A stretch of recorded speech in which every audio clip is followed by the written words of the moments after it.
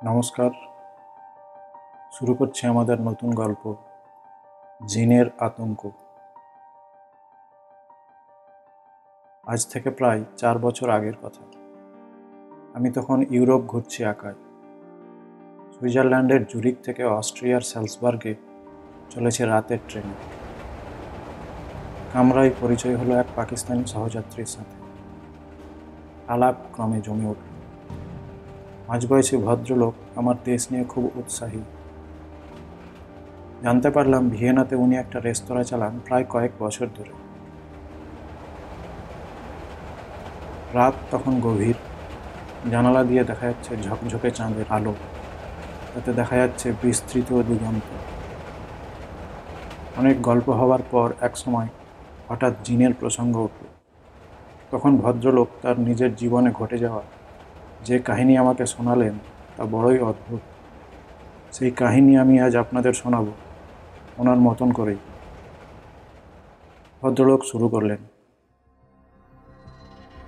বছর 10 আগে তখন করাচির উপকণ্ঠে লোকালয় থেকে খানিকটা দূরেই আমাদের একটা আয়রন শিট তৈরির ফ্যাক্টরি ছিল। সেখানে আমাদের বড় একটা গোডাউন ছিল। শ্রমিকরা বলতো সেটা নাকি অশুভ সত্তার আস্তানা। ওখানে নাকি অতিপ্রাকৃত জীবদের আনাগোনা লেগে থাকে, বিশেষ করে রাতের বেলা। প্রায়শই আমরা সেই ধরনের গুজব শুনতে পেতাম আমাদের কর্মীদের কাছ থেকে। রাতে ক্লোজিংয়ের আগে কখনো স্টক মিলিয়ে নিতে, স্টক রাখতে গেলে ওরা ভীষণ ভয় পেত। এমনকি চৌকিদার পর্যন্ত কখনো সখনো খবর দিত যে সে দেখেছে গোডাউনের আশেপাশে কে বা কারা হেঁটে বেড়াচ্ছে, এবং কাছে গেলে সেগুলো উধাও হয়ে যাচ্ছে। দিনের পর দিন এই ধরনের ঘটনা বেড়েই চলল। এক সময় চৌকিদারও বলতে শুরু করলো যে ওখানে জিনেদের আস্তানা রয়েছে। কখনো গুদামের ছাদে বা কখনো গুদামের ভেতর সে বেশ কয়েকবার এই ধরনের অভিজ্ঞতার সম্মুখীন হয়েছে। আমি রোজকার এই গল্প শুনতে শুনতে বেশ বিরক্ত ও উত্তেজিত হয়ে পড়লাম। একদিন আমার এক বন্ধুর সাথে এই বিষয়ে আলোচনা করছিলাম। ও বলল, দেখো, 2-1 জনের কথা মিথ্যে হতে পারে, কিন্তু সবাই যখন বলছে তখন ব্যাপারটা বেশ গুরুত্বপূর্ণ বলেই মনে হচ্ছে। তোমার বিষয়টা একটু পরীক্ষা করে দেখা উচিত, যেহেতু তুমি এই কারখানার মালিক। দেখতে হবে যে গুদামে কী সমস্যা আছে, ব্যাপারটা আদতে ঠিক কী হচ্ছে। আমি প্রতিবাদ জানিয়ে বললাম, এই বিষয়ে এতটাও অন্ধবিশ্বাস রাখি না যে মানতে হবে জিনরা এসে মানুষকে দেখা দেবে। আলবাত আমি মানি যে আমাদের ধর্ম অনুসারে জিনদের অস্তিত্ব আছে, কিন্তু তাদের জগৎ সম্পূর্ণ আলাদা। যেহেতু কারখানা সব শ্রমিক এবং প্রহরীরা এই বিশ্বাসটাকে তাদের মনে জায়গা করে দিয়েছে, তাই তারা এই সমস্ত উদ্ভট বিষয় দেখতে পায়। আমার বন্ধু তখন রীতিমতো চ্যালেঞ্জ ছুঁড়ে দিয়ে বলল, তোমার সাহস থাকলে তুমি এই পরিস্থিতির মোকাবিলা করো, নিজের বিশ্বাসকে পরীক্ষা করে দেখো, অসুবিধা কী? এতে আমি বেশ বিব্রত হলাম এবং সিদ্ধান্ত নিলাম যে ব্যাপারটা আমি নিজেই একদিন পরখ করে দেখব। এরপর একদিন রাত্রে আমি কারখানায় থেকে গেলাম। সমস্ত কর্মীরা তখন কাজ শেষে ফিরে গিয়েছে তাদের নিজের নিজের আস্তানায়। শুধু আমি আর চৌকিদার রয়ে গেলাম। রাত তখন প্রায় 9টা। বেশ ঠান্ডা পড়েছে। চৌকিদার মেন গেটের কাছে পাহারা দিতে চলে গেল। আমি সেই বিশাল গুদামে সম্পূর্ণ একা একটা চেয়ারে বসে রয়েছি। অস্বীকার করব না, আমার বেশ একটা গা ছমছম করছে সেই পরিবেশে। সিগারেট খেতে খেতে কিছুক্ষণ পর হালকা একটু তন্দ্রা এসে গেল। এভাবে কিছুক্ষণ চলল। হঠাৎ মনে হলো যেন মেন গেটটা একটু নড়ে উঠল। কেউ যেন সেটাকে ঠেলে ভেতরে ঢোকার চেষ্টা করছে। চমকে উঠলাম আমি। মাথা তুলে দেখলাম মেন গেট ঠেলে একটা অবয়ব ক্রমশ ভেতরে ঢুকে আসছে। স্পষ্ট কিছুই দেখা যাচ্ছে না। এক অজানা আতঙ্কে আমার গলা শুকিয়ে এলো। যদিও আমি এই ধরনের জিনিসকে কখনো সত্যি বলে ভাবতাম না, কিন্তু এই পরিস্থিতিতে আমার মাথা যেন আর কাজ করছে না। ঠিক তখনই সেই কালো ছায়া যেন হঠাৎ মিলিয়ে গেল শূন্যে। আমি বেশ হতচকিত হয়ে পড়লাম। পরক্ষণেই নিজের মনকে বোঝালাম আমি হয়তো ভুল দেখে থাকবো। ঘুমটা কাটানোর জন্য আমি আবার আর একটা সিগারেট ধরালাম। এভাবে আরও 2 ঘন্টা কাটল। এবার হঠাৎ শুনতে পেলাম কোথায় যেন ছাগল ডাকছে, কত একটা নিরবিচ্ছিন্নভাবে ডেকে চলেছে। মনে হলো যেন গুদামের ছাদের উপর থেকেই শব্দটা আসছে। বেশ অবাক হলাম, এত রাত্রে কাদের ছাগল এখানে এলো? ওরা উঠলই বা কি করে এত উঁচুতে? এখানে তো সেরকম কোনো লোক বস্তি নেই যারা ছাগল পোষে, এমনকি দিনের বেলাতেও কখনো ছাগল চোখে পড়েনি। তাহলে এত রাত্রে এখানে ছাগল এলো কোথা থেকে? আমি তৎক্ষণাৎ উঠে পড়লাম। বাইরে বেরিয়ে গুদামের ছাদের দিকে চেয়ে যা দেখলাম তাতে আমার বিস্ময়ের সীমা রইল না। দেখলাম একটা কালো ছাগল ছাদের উপর, যার পিছনটা আবছা আলোয় দেখা যাচ্ছে। মুখের দিকটা একটু অন্ধকারের দিকে ঘোরানো। ভালো করে ব্যাপারটা বোঝার জন্য আমি হাতের টর্চটা জেলে ওটার দিকে ধরলাম। ঠিক সেই মুহূর্তে জন্তুটা ঘুরে দাঁড়ালো।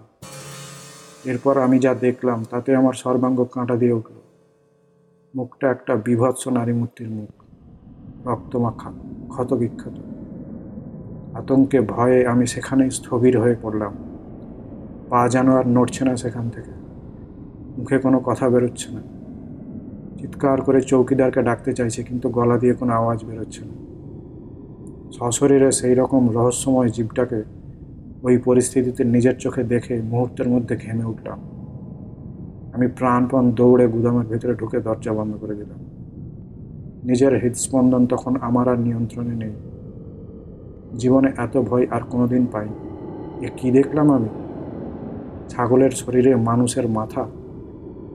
এরপর কানে এলো মেয়েলি গলায় করুণ কান্নার সুর। আমার আতঙ্ক এবার দ্বিগুণ হলো। যা জানি, যতটুকু জানি মনে মনে পড়ার চেষ্টা করলাম। মনে মনে আয়াতুল কুরসি, দরুদ শরীফ পড়ে ফেললাম এক নিঃশ্বাসে। কিন্তু যেন মনে হলো কিছুই ঠিকভাবে মনে পড়ছে না। আমার আর সাহস হচ্ছে না যে আমি গুদামের বাইরে যাই। মনে হচ্ছে প্রাণীটা যেন ঠিক দরজার ওপারেই দাঁড়িয়ে আমার জন্য অপেক্ষা করছে। কখনো ছাগলের ডাকার শব্দ, আবার তারপরেই মহিলার কান্নার আওয়াজ, কখনো দুটোই একসঙ্গে। কোনো উপায় না দেখে আমি আকুল হয়ে সৃষ্টিকর্তা স্মরণ করতে লাগলাম। হায় ঈশ্বর, এই বিপদ থেকে আমাকে উদ্ধার করো। আমি আর পারছি না লড়াই করতে। আমি কাঁপতে থাকলাম। কিছুক্ষণ পর শুনতে পেলাম মজুদ জিনিসপত্রের আড়াল থেকে কি একটা শব্দ আসছে। কেউ যেন সেগুলো নাড়াচাড়া করছে। তাকিয়ে দেখলাম সেগুলো নিজে থেকেই এদিক ওদিক সরে যাচ্ছে। আমার মনে হলো যেন সেই ভয়ঙ্কর জন্তুটা গুদামের ভিতরে এসে পড়েছে। যা দেখলাম তাতে অসম্ভব বলে কিছুই নেই। একটা চেয়ার শূন্যে উঠে দুলতে লাগলো। আমি আর কিছু ভাবলাম না। গুদামের দরজা খুলে দৌড় দিলাম। মনে হলো যেন সেটাও সঙ্গে সঙ্গে পিছু নিল।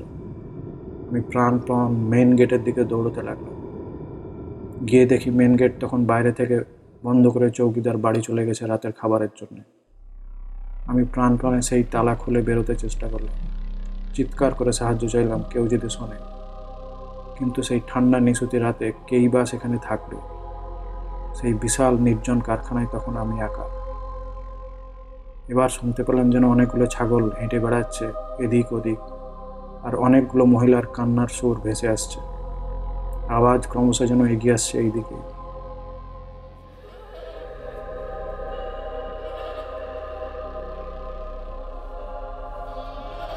পিছন ফিরে দেখলাম সেই অতি ভয়ঙ্কর প্রাণীগুলো কারখানার প্রধান লনের সামনে এসে জড়ো হতে শুরু করেছে। অন্ধকারে তাদের চোখগুলো আগুনের ভাঁটার মতো জ্বলছে। এমন সময় অফিসের সামনের আলোটা দপ করে জ্বলে উঠল। দেখলাম সর্বাঙ্গ সাদা কাপড়ে ঢাকা এক নারী মূর্তি। মুখটা কালো অন্ধকার, ভয়ঙ্করভাবে হেসে উঠল। এ দৃশ্য আমি আর সহ্য করতে পারলাম না। আমি বুঝলাম আমার অন্তিম মুহূর্ত এসে গেছে। জ্ঞান হারিয়ে মাটিতে লুটিয়ে পড়লাম। তারপর আর কিচ্ছু মনে নেই।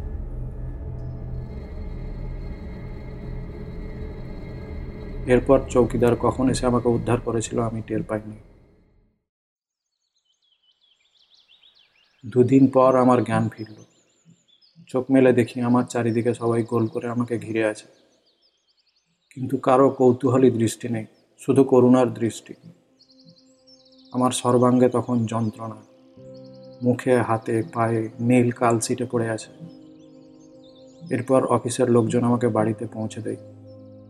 আমি দীর্ঘদিন অসুস্থ কাটালাম। অফিসের কথা মনে পড়লে সেই সব ভয়ঙ্কর দৃশ্য চোখের সামনে ভেসে উঠত, আর আতঙ্কিত হতাম। একজন স্বনামধন্য পীর আমাকে ধীরে ধীরে সুস্থ করে তুললেন।